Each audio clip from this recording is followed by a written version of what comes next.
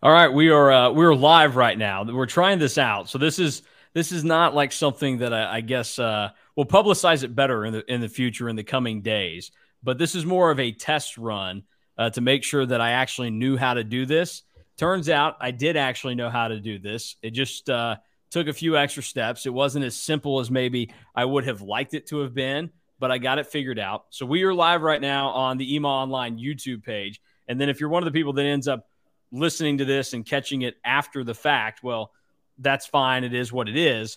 But just know going forward now, I know what I'm doing. And I am going to be well aware of how this is going to go. So if you are going to be joining in for the first time and listening for the first time, I'm Mason Voth.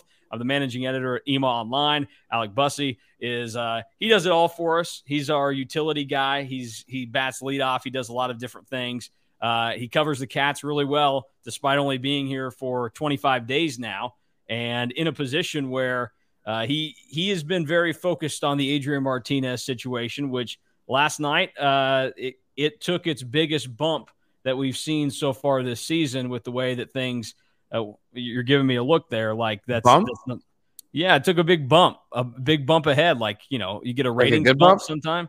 Yeah, it's a good bump. I mean, there are good bumps and bad bumps. Adrian Martinez had a really good bump last night. Like, he got bumped up in the way he looked. So things went amazing in Norman for K-State.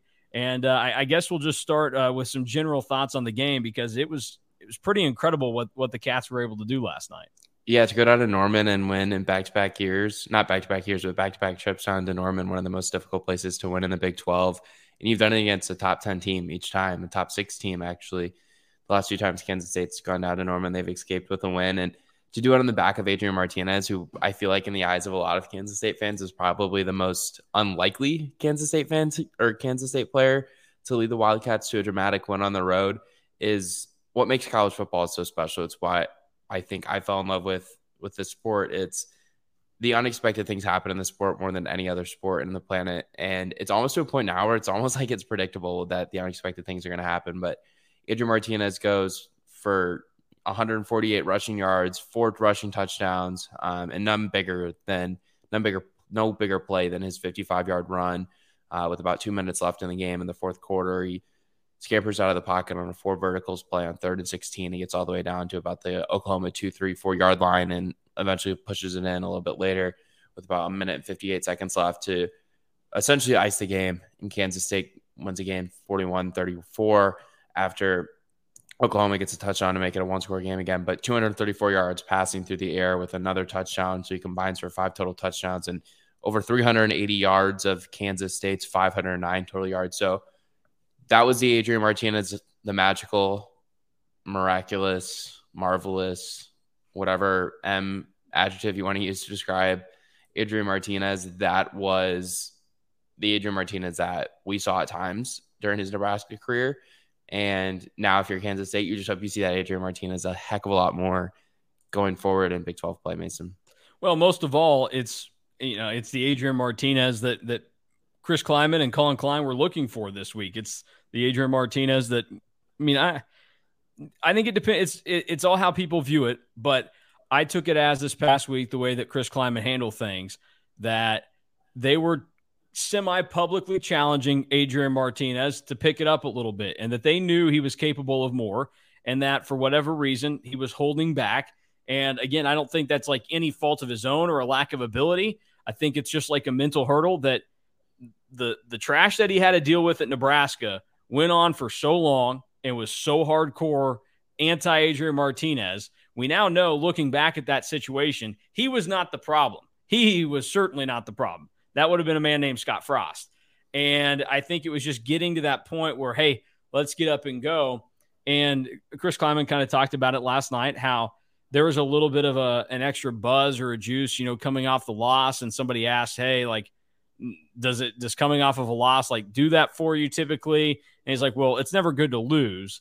And that is true. It's never good to lose. But honestly, like, I don't know if they beat Oklahoma last night, if they eke out that game against Tulane, because I don't think anything changes for the offense or Adrian Martinez, because I think they still have to go and have that learning moment of, oh, crap, we just lost. And now let's analyze why we lost. Well, we didn't look good throwing the football. we maybe didn't take some of the chances. And I was really surprised to hear Adrian Martinez last night very candidly say that he felt like he left some heart out on the field in the Tulane game. And he wanted to take ownership of that. And Deuce Vaughn said it best last night. Adrian Martinez played his balls off. And I am 100% on board with that statement from Deuce, because he did that and then some. It was an impressive night for him. And, I mean, he deserves all the kudos. And that picture of him taking the bow after the final touchdown, that is going to be one of those pictures that, like, you're going to see for years and years to come around K-State football, no matter how the rest of the season turns out. But you go on the road and you beat a top 10 Oklahoma team in Norman. Pretty good chance that you're going to be able to use that for a while. So really good night there. And it seems like things have maybe been flipped around. Other guys that had really good nights. I mean, Deuce Vaughn, it seemed like he was struggling at times, but also then you would look and be like, oh, he's going over 100 yards again. Like, Deuce is back to normal. And he was impressive yesterday and took a beating. Like, I'll be interested to hear what he has to say later on in the week about some of those hits, because the Oklahoma defenders were like picking him up and throwing him around and tossing him and slamming him down. So I thought very impressive in every element from the offense. And then we figured out who K-State's top wide receiver is. It's Ben Sinnott, of all guys. So Ben Sinnott had a huge night. So everybody stepped up. And it was just one of those nights, to take a quote from the great Bruce Weber. That was the magic level last night for K-State football. That they played at the magic level because everything clicked on offense, and the defense did just enough at the key moments to come through and in the end help deliver a victory. Yeah, and I think what maybe goes a little bit overlooked is how well Adrian Martinez started that game and how well he ended that game. Obviously, I think everyone kind of remembers how well he ended the game. Obviously, when you look at his big runs in the fourth quarter, but through the air, he started the game 7 of 8, including a touchdown pass to Malik Knowles. He ends the game, ironically, also 7 of 8. And his last pass is, I believe, a 20 or a 2-yard gain, a 2-yard pass completion to Phillip Brooks with about 4.5 minutes left in the game. And to start the game that well and then to end the game that well, a lot of times, you see quarterbacks come out and they find ways to start the game well because there's a script, and an offensive coordinator, in this case, Colin Klein's really confident in what they've got drawn up. And you see Kansas State come out, you win the opening kick, or you win the opening toss, you choose to elect the kick, which is something that doesn't happen a whole lot. Chris Kleiman's done it twice now this year, and it's worked out in their favor each time. So maybe he starts doing it a little bit more. But to see him kind of come out and make plays on that first drive, because the plays kind of broke down on a few different plays on that first drive, and to go up 7-0 because of the success Adrian Martinez had in those opportunities to find open receivers for 7-yard gains, 6-yard gains, then a 25-yard gain, a 20-yard gain, before eventually finding Knowles for a 6-yard gain. It's like, those were plays that he made because he was able to keep his eyes on field, and he found receivers that were open. He extended plays by evading tacklers in the pocket, and he did that throughout the entire night. And it contributed to big passes to guys like you said, like Ben Sinnott, who comes into last night's game and he's got like 7 career receptions in his entire career, and less than 50 yards. I want to say it's for like 35 yards. And he ends the game with 4 receptions for 80 yards, and 3 of his 4 catches are for at least 20 yards, and none bigger than I think his last one in the fourth quarter that goes for 21 yards. And yeah, there was 11 minutes left in the fourth quarter, but it was such a big play because in the third quarter, no team got more than a field goal. And for Kansas State to kind of come out and start with momentum here in the fourth quarter, like we saw last night, like that was huge. And it just felt like, and I know I said this to you during the game yesterday, that Kansas State was kind of like playing with fire at times in the game after the 14-0 lead by letting Oklahoma get back into the game and tie it. But then they responded and they came back and they got a touchdown to go up 17-14, or yeah, I think, or a touchdown to go up 21-14, I think is what they did. Maybe it was a field goal. They went up 21-14. They held OU to the field goal, and then they made sure they got the field goal before the end of the half to be up by 7.5, which is huge. And kind of to what you're saying real quick, like every single possession for K-State, and when you're in K-State's position, like each one is big. So like Ben Sinnott, even with 11 minutes left to go, that was a monster part of the game, because if you're trying to pull off a win like this, there's a reason why not very many teams go to Norman and win over the last, close to 25 years now, or more than that, I guess. It's because of situations like this where they are so good and they're playing at home, and they have everything that can go their way, and you have to try and be really sharp. And K-State delivered big play after big play yesterday. And they were in So, big moments. Like that was the big thing. And when you're trying to spring a big upset, especially on the road, you have to make big plays like that in big moments. And Kansas State did that. And maybe that's something that isn't going spoken about enough because so much attention has been put on the success that Adrian Martinez had in this game. But go look at some of the plays that Malik Knowles had. He had 4 receptions yesterday for 52 yards. That's the best game he's had this season. But aside from the touchdown pass, late in the game with 7:17 left in the fourth quarter, he comes down with a catch for 25 yards. Like, those are big plays and chunk plays that we didn't see Kansas State make in the first 3 weeks against Tulane. I think they only had 2 passes or 2 plays that went for more than 15 yards. And on Saturday, they had 8 plays of at least 15 yards, 8 passing plays of at least 10 yards, and 9 running plays of at least 10 yards. That's 17 combined plays of at least 10 yards.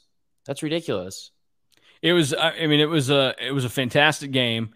And I think the thing that also makes it all the more impressive is that it wasn't like mistakes were made by either side. I mean, both sides played a pretty perfect game. Now, you can say, yes, there were penalties. There were some moments of miscommunication between Dylan Gabriel and, like, Drake Stoops had a moment where it looked like he was wide open. They had a couple of other throws that were a little too hot or just something that went awry, but there weren't any silly turnovers like that. That's the thing that contributed to K-State's win in 2020.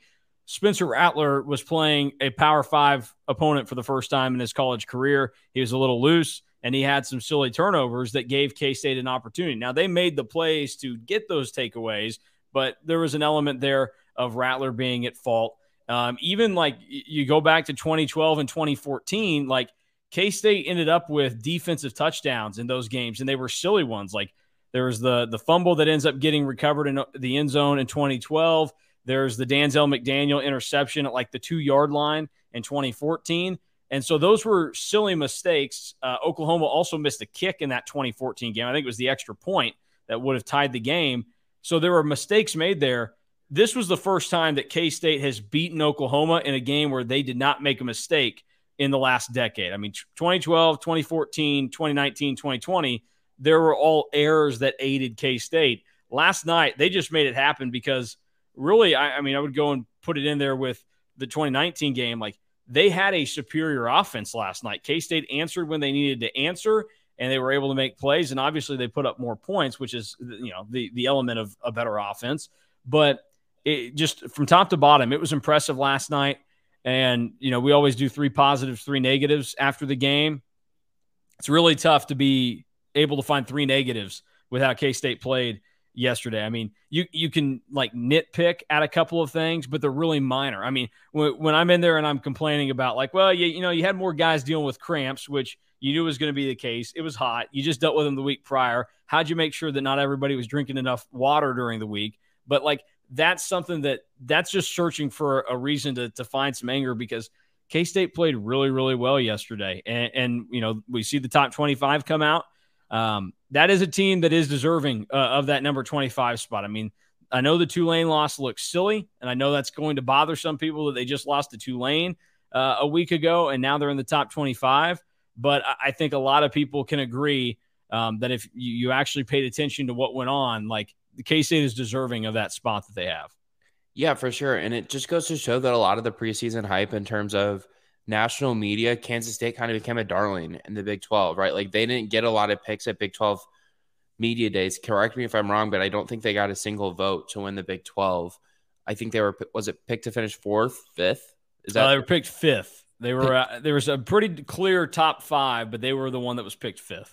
Yeah, so, you know, to be picked 5th, but they were kind of labeled as a potential dark horse if things kind of fall into place. And yesterday was the first time that things really fell into place for them, and we saw them beat a team that was ranked number 6 in the country. And I don't really think rankings matter very much at this point in the year. And obviously, Oklahoma has had some moments this season before yesterday's game that made you question, okay, is that really a top 10 team? Is that really a top 6 team in the country? I mean, they were essentially down at halftime against Kent State, and give Kent State credit. Like, they obviously played really well against Georgia yesterday, and Sean Lewis is a very good coach down there in the MAC conference with a fun offense. But Oklahoma should be pounding them. And it's not like the win against Nebraska is like a huge thing to write home about because Nebraska is one of the worst Power 5 teams. But what they did to Nebraska was very impressive with their offense, with what Dylan Gabriel was able to do. And he's had a good game against Kansas State yesterday. But that's going to happen in Jeff Lebby's offense.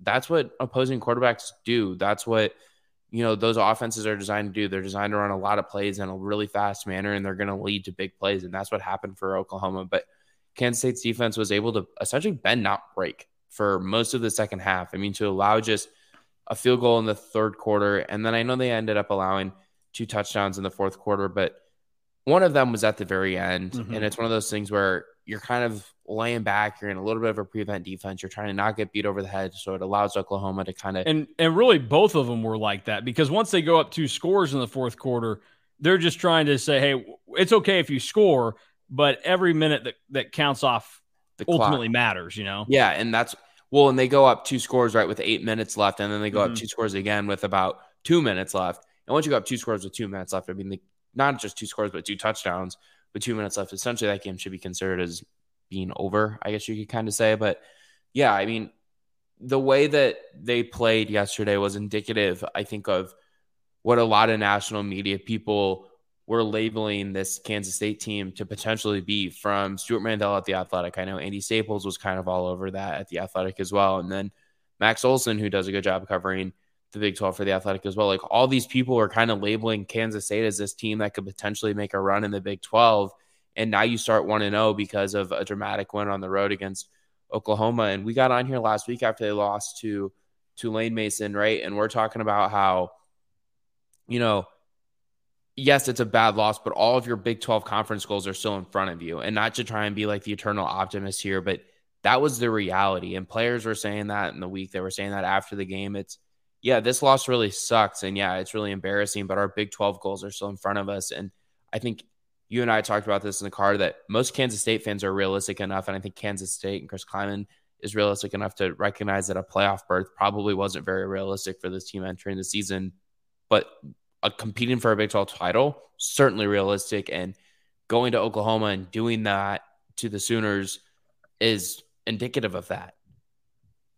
Yeah, I mean, and kind of thinking about how things played out, I mean, I think that the attitude and the mindset and everything that they had, like, is a credit to a lot of people involved. And I mean, I just kind of wrote about it this morning, but thinking about the way that things played out this week, Chris Kleiman was very transparent about the fact. He's like, hey, yeah, me, Colin Klein, Adrian, we had a meeting this week, and it was just cut it loose. And it certainly that first drive, you immediately went, okay, that's what cutting it loose looks like. Like, I can see it right there. That's what we needed to see.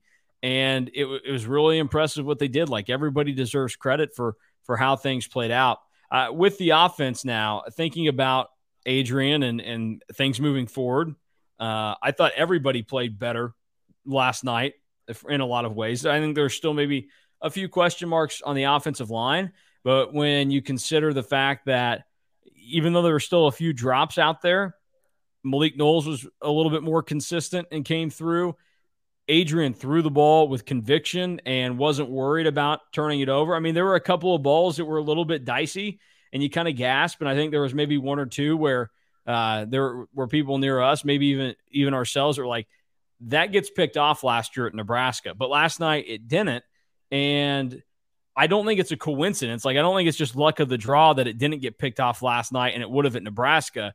I think it goes back to kind of what I was saying, where they needed to get Adrian into a mindset where he knew that he was talented enough. And I think Chris Kleiman reminded him of that. Chris Kleiman reminded him that they had faith in him.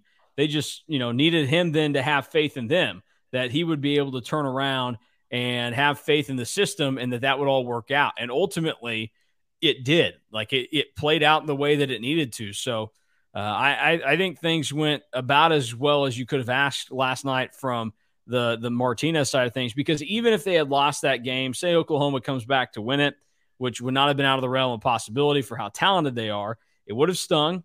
It would have been awful, would have been miserable for a lot of people.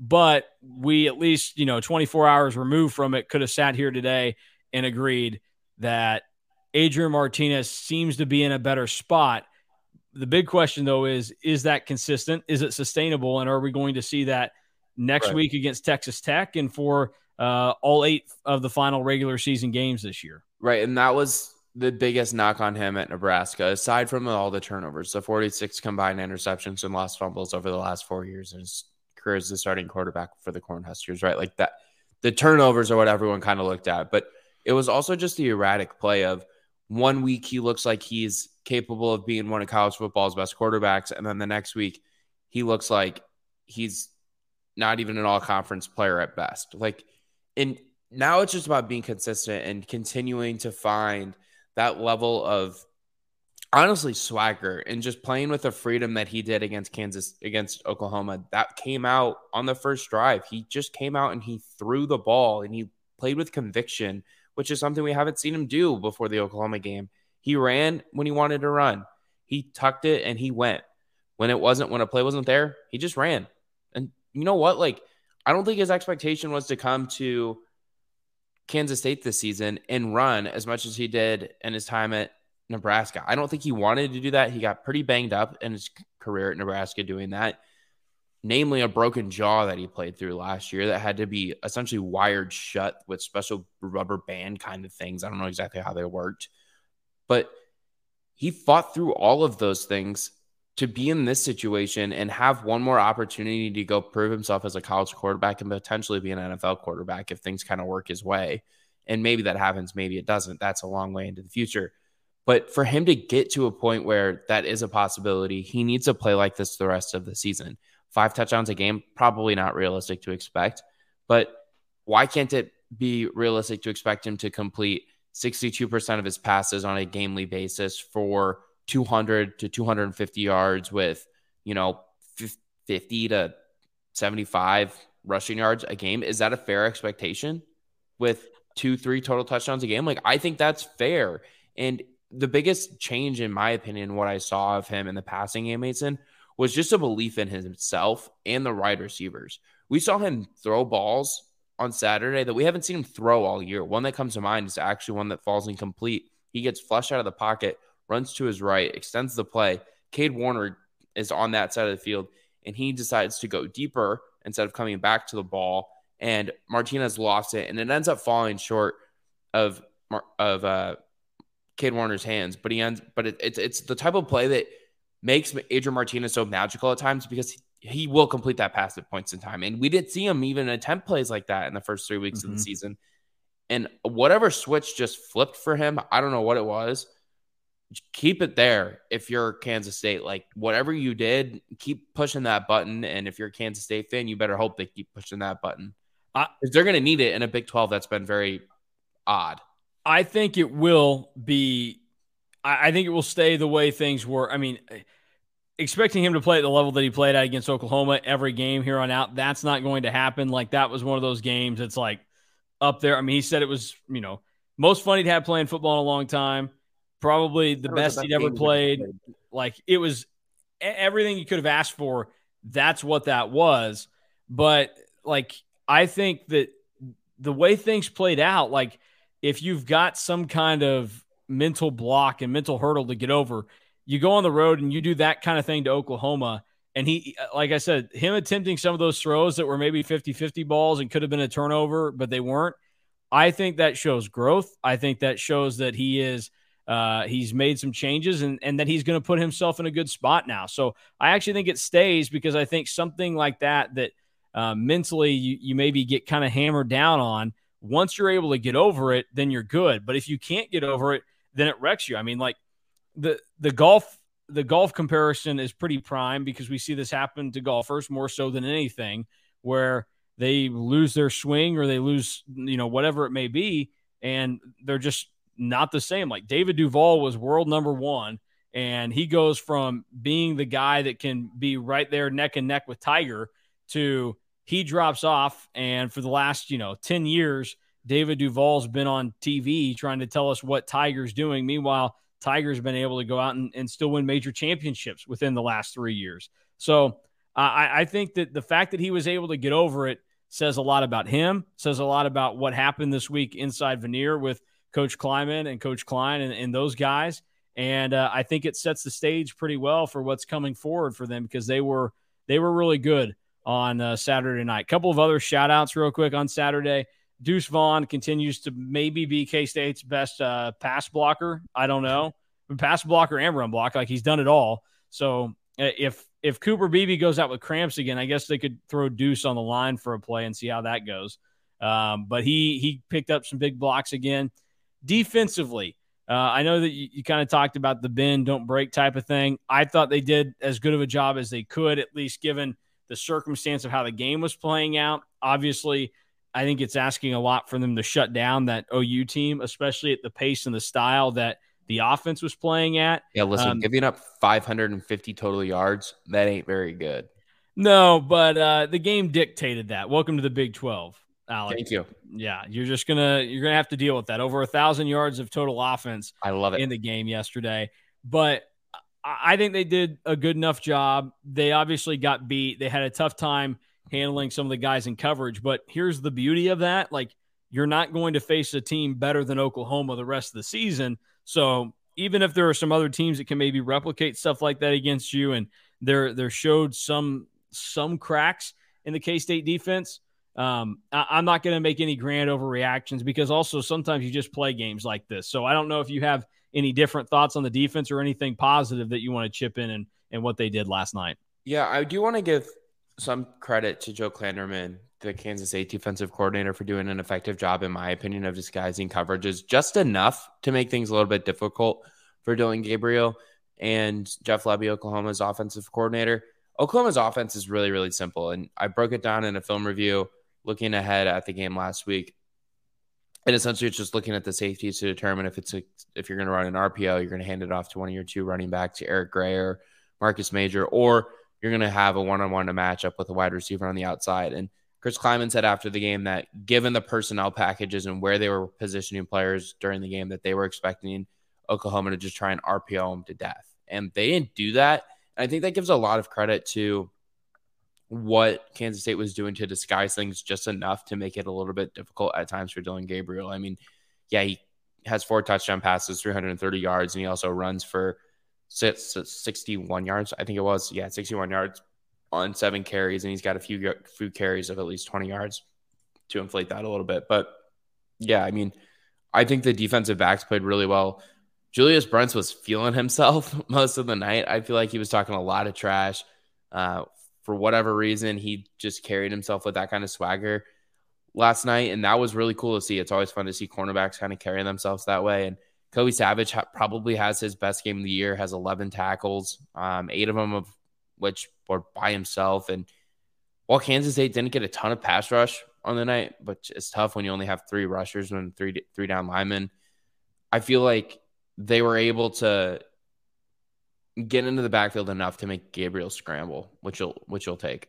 Especially at key moments. They were able to do that at times, and they eventually did get a sack. It was Austin Moore and Jalen Pickle that kind of teamed up back there, and it helped kind of just delay things and slow things down. And I think that's one of the other bigger things with the defense last night that can be given credit to is when OU's pushing the ball and they're just trying to go, and Dillon Gabriel just got in the, screw it, I'm going to chuck the ball down the field mode.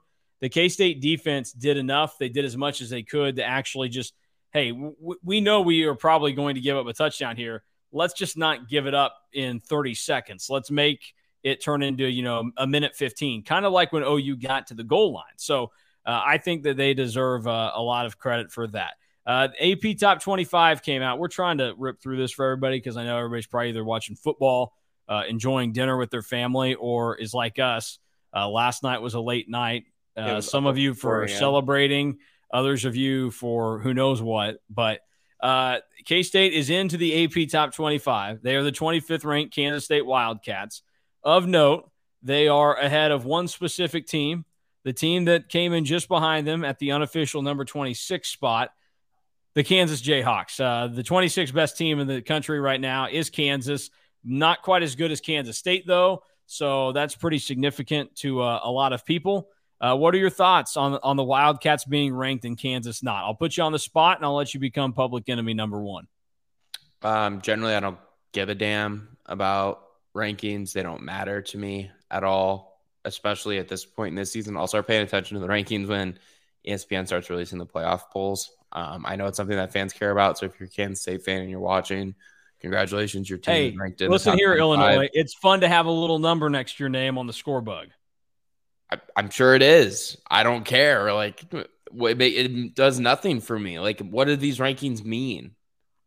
They mean that you get a little bit of pub for it. It's better. Look, they exist. It's better to be in a ranking that you may not care for than to not be in it. You know, like you can say I don't really care, but it would be better to be in it. You know, like my brother's a senior in high school, and he tried playing this whole thing off like I don't really care if I'm up for like homecoming king or not. And I think to myself, okay, that might be true. Like you don't care, but it would be nicer, like if you were, because it exists, like that says something. So same thing with top 25. It's a popularity contest. Sure, it's fun to have a number next to your name when you're a fan of that school. To me, it's just like the rankings don't matter too much, and obviously it's really fun for Kansas people, and it needles people in the state of Kansas. It's not fun for Kansas with a capital K people. Well, I was speaking when I say Kansas people, I mean like Kansas residents. It needles members of this state, residents of this state who are Jayhawk fans that they're ranked legitimately one spot behind Kansas State. Like that is, if you're trying to find ways to upset Kansas fans after their 4-0 start, which I can't imagine there are very many ways to do that, that would be it. To rank Kansas State 25th and rank Kansas 26th, despite Kansas being 4-0 and not having a loss to a group of 5 opponent. But Kansas doesn't have the marquee win that Kansas State does. So I don't have any major takeaways. I'm not a huge top 25 person. It's obviously really fun to follow if you're a fan, but it's just not something that I pay a whole lot of attention to until the college ball playoff rankings come out, because those actually do have some impact on the sport. A couple of notes on how this ends up playing out. Here's the thing: if you're one of those people that's upset about Kansas not being inside the top 25, it is solely because the people that voted for Kansas did not vote them high enough. You did not showcase your affinity for Kansas as hard as like Kirk Bohls did, who had K-State at 13th. You'll learn to know that Kirk Bohls of the Austin American Statesman is a big K-State guy. He always gives the Cats a lot of love. Can we just explain how this works for people that don't understand how the AP Top 25 works? There are 62 voters around the country from a bunch of different publications.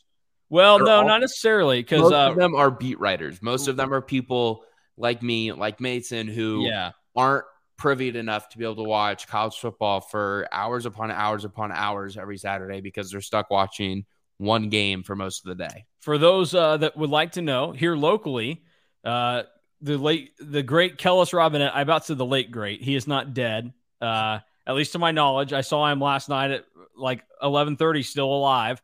So T's and P's to Kellis. I didn't want to prematurely kill him here, but he has a vote, and he did have K-State in at number 24. He did have the Jayhawks at number 20, though.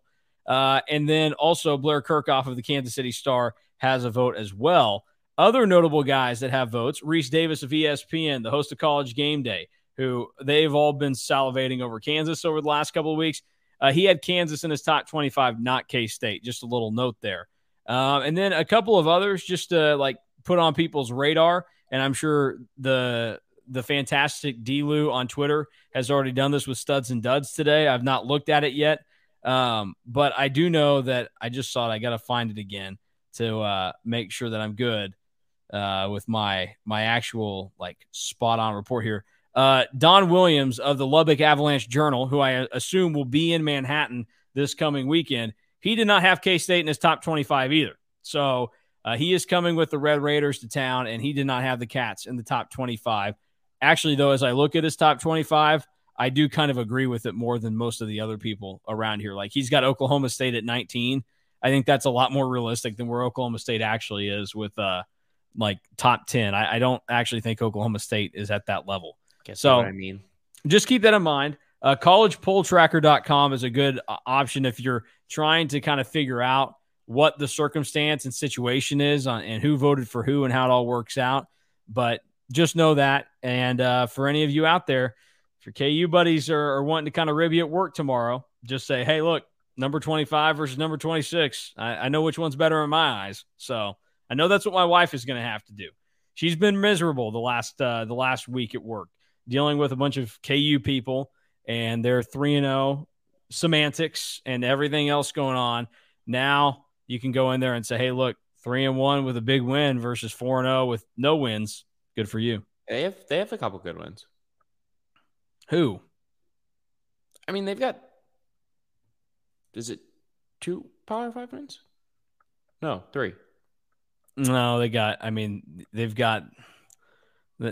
some okay ones. They've got 2. They've got 2, but their Power 5 wins are Duke and West Virginia. So, man. All right. Well, this is what I mean. They deserve credit. They deserve credit. Like that offense is the real deal. That offense is the real deal. They're moving the ball. They've also played terrible teams, and their defense, we'll see how it ends up looking. This week against Iowa State will be probably the best team that they've played so far this year. So we'll see what the Cyclones can do. Iowa State opened up as a 2-point road favorite in Lawrence for this weekend. So that'll be of note. K-State is a 7-point favorite at home against Texas Tech for any of those that are interested. As a gambling sharp like myself is, which shout out to my Utes who they were in some people's top 25s, a lot of people's top 25s. So good for everybody involved there. The Big 12, I mean, you said it yesterday. It really bugged you, although you're kind of looking forward to it. You're kind of not because it makes it really tough to kind of pinpoint where the direction of things is going to be. But you come to a conference where it's wide open. Everybody can beat everybody, as opposed to the Big Ten where you know that you show up and Rutgers is playing, they're going to lose 9 times out of 10. So what was yesterday like for you experiencing kind of your first full Big 12 experience? Well, it was a lot of fun. I mean, obviously, I think we kind of knew this was going to be the Big 12 entry in the year. It was a lot of teams that were evenly matched that, you felt like you probably had 2-3 teams at the top of the league that you feel like you could slot in there. And then after that, it was a whole mess of, well, these 8 teams could finish in any particular order. Some of them could win 8 games. Some of them could win like 3 games. And right now it looks like it's in terms of top to bottom. And I realize it does have less teams than the Big Ten, the SEC, the Pac-12, and the ACC. So it's easier for it to be deeper in terms of quality teams. The Big 12 looks like it might be one of it's really deep. Like there's not a team in this league who I think is objectively bad at this point of the year. I mean, obviously West Virginia, you're probably looking at the bottom tier of the league, but to go on the road and pound Virginia Tech 33-10 is pretty impressive, even though Virginia Tech's very bad, but it's a tough environment to go into, and to pound them that way is impressive. And then obviously you look at what, Kansas State did against Oklahoma, like we talked about. Baylor goes on the road and gets a win, and Iowa State gets their offense going a little bit. And, that's something that you wanted to see if you're a Baylor fan. And obviously Texas continues to do Texas things. And like they've done since they fired Mac Brown, they lose to an inferior opponent, a less talented opponent, despite having a 2-touchdown lead in the fourth quarter. And at some point, Texas will either continue to do this and continue to make changes at their head coaching position at some point in the near or far future with Steve Sarkisian, or Sark will get it figured out. One of those two things will happen. But yeah, he won't. I'm comfortable going on the record and saying that he won't. That was the most Texas thing to happen yesterday. I mean, that was like recapping the day yesterday. You would go, K-State played really well. They got an awesome win. Texas Tech, played at a perfect level. KU looked really good again yesterday, and Texas was Texas. Like that's the best way to phrase it, because that's just what they do, and that's what Steve Sarkisian is going to continue to do with them. Like I'm done buying into Texas, as everybody should be. I mean, I gave them credit for their whole Alabama thing. Like that was impressive, and that kind of showed like what the high of Texas could be. But that's the Texas we always get. You cannot lose to Texas Tech, which is to the credit of, and maybe it was you or Gabe. One of you just kind of said, like, this is what they do. They can play up with somebody. We see them play up with Oklahoma every year. The games that give them fits are the Kansases and Texas Techs and TCUs and the people they should beat in the conference. So that was pretty good. Yeah, I don't want to get into a big long what is wrong with Texas debate here, but I'll say this, and we can leave it at this, and we can move to another Big 12 game. Perfect. Texas and people in college football Texas fans and people in college football are throwing out the qualifier that they lost about the loss to Texas Tech. Well, if Quinn Ewers was playing, Texas probably wins. All right, a couple thoughts on that. One, their offense scored 34 points. Their offense wasn't the reason they lost the game. Two, well, Bijan Robinson might be second best running back in the Big 12 behind Deuce Vaughn. Two, Texas can't be in this position at this point in a rebuild, if that's what you want to call it, to still be having these issues. And I thought that Texas could have this kind of year. They're so volatile because they're so talented, but they have issues. And until they figure out these kind of issues against these kind of opponents, it's going to continue to keep happening. And for whatever reason, they just can't figure it out under multiple head coaches now. So at some point, it's going to get figured out or it's not. But what makes this tricky is they're in a situation now where Quinn's going to come back and be the starting quarterback at some point, which is probably going to be good for them because he's clearly more talented than Hudson Card. And Hudson Card's had a good start to the year, and he's had pretty impactful performances the last couple of weeks, but Quinn's better. Maybe. But at some point here, these can't keep happening to Texas and Steve Sarkisian there because it happened last year. They ended up 5-7. They can't keep happening because when Arch Manning's there, the Arch Manning thing is buying him time. It's buying him, well, Arch is going to be here. But when Arch is there, those things can't keep happening. And if Texas either is going to figure it out or they're not, and if they don't figure it out in the long term, Sark's not going to be the guy that brings Texas back. And Texas is not close to being back. They're not. Yeah. There's people who want to rush and make this declaration every single time they do something close to being really cool on a football field, whether that's almost beating Alabama in week 2 or almost beating Oklahoma last year before collapsing in the second half. Texas will be back, and we will all know when Texas is back because it will be very, very clear because they will do something over an extended long period of time that makes people realize, okay, Texas is legit now. It's kind of like what we're seeing with Tennessee, to make that comparison. Tennessee did the same thing for so long, where they just found ways to lose games. And it's a much more difficult conference in the SEC for Tennessee, but they've just found ways to lose games. And now people are kind of looking at Tennessee and they're like, okay, I'm ready to press the green button that says Tennessee is capable enough to compete with Alabama and Georgia on a field this year at some point. You know who is back?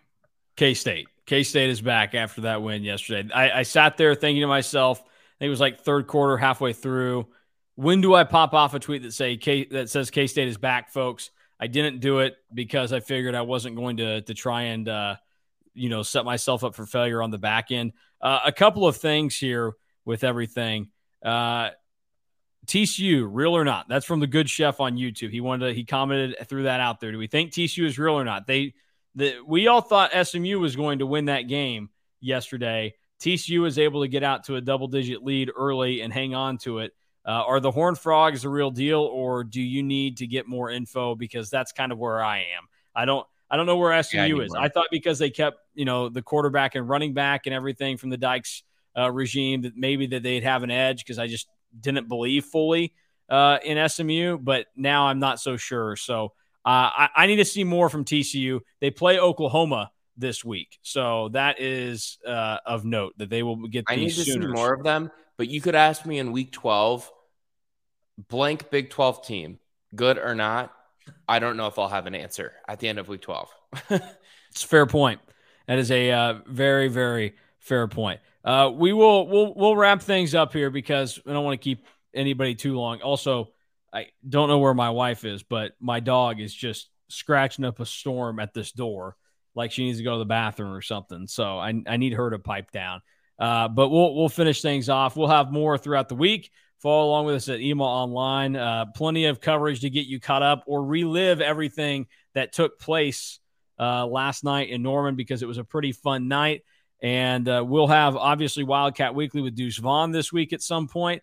And also, now that I know how to go live through everything, this may just become something that happens a lot. So we may run it by Deuce, and we may do a Wildcat Weekly with Deuce live, because I think that would get the people fired up, and maybe do a little Q&A there through the YouTube chat. A lot of different things that we can do. I'm ready to have it all at my disposal. The final question, your first road trip with me, we didn't have to go very, very far.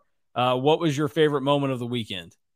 Oh, that's a good question, Mason. I feel like we had a lot of good laughs on the way down there. I mean, you know what it is? You know what the best moment is? Without a Sharon, doubt. Missouri losing to Auburn together? Yes, that is without the thicker kicker missing a 26-yard kick, and then we're at the end of regulation, and then we're going to overtime, and we hear about Nathaniel Pete fumbling as he tries to extend the ball over the pylon, and then we see the video, and we're like, he didn't even fumble it. He like threw it over the pylon out of the end zone. Yeah. Well, not out of the end zone because Auburn recovered it, but yeah, that's probably number one, is listening to the circus that went on at Jordan-Hare Stadium. Yeah, that was a good time. Also, need to share my joke real quick, because the parking attendant at Oklahoma did not understand it at all. This is also high on the list. Yeah, Alec thought this was gold. I think he thought that I was mapping it out for a while. I thought of it sitting there while we were waiting for some lady that didn't know where she was going. So we pull up the parking lot we were supposed to park in. I was trying to figure out the name of it all the time, and then I looked and I was like, oh, it's just right there on the ticket. It's called the Sarkey lot. And so I get in there and I show the lady the ticket. She scans it, and I say, I don't even remember how I phrased it, but I was like, Sarkey is in Steve Sarkisian. And she just kind of gave this blank stare at me. And I was like, you don't know who that is. And she's like, no. And I just kind of drove on, and it didn't land. But if somebody there had known that I was trying to suggest that maybe they had like named a parking lot after the Texas head coach, that would have either been funny, or like I would have gotten a better reaction out of it. Instead, it just died, and it wasn't as special of a moment as it should have been. So I missed out there, and hopefully other people enjoy a really crappy joke that I tried to make. No, that was funny. That one made me laugh. As you're retelling this story, it was hard for me to not laugh as well. So, all right, well, that'll do it for us. We'll have plenty more to recap throughout the week. Tuesday will be exciting, getting to talk to Chris Kleiman again, and I'm sure the mood inside there will be a lot different this week than it was last week, because last week was a little tense at moments in there. It was, and I like looser environments for press conferences, to be honest. Loose is better, so we'll try and keep things loose as we continue on as well. And as always, check out EMA Online over on Rivals and get all of your K-State information there. That'll do it for Alec and I, and we'll be back later on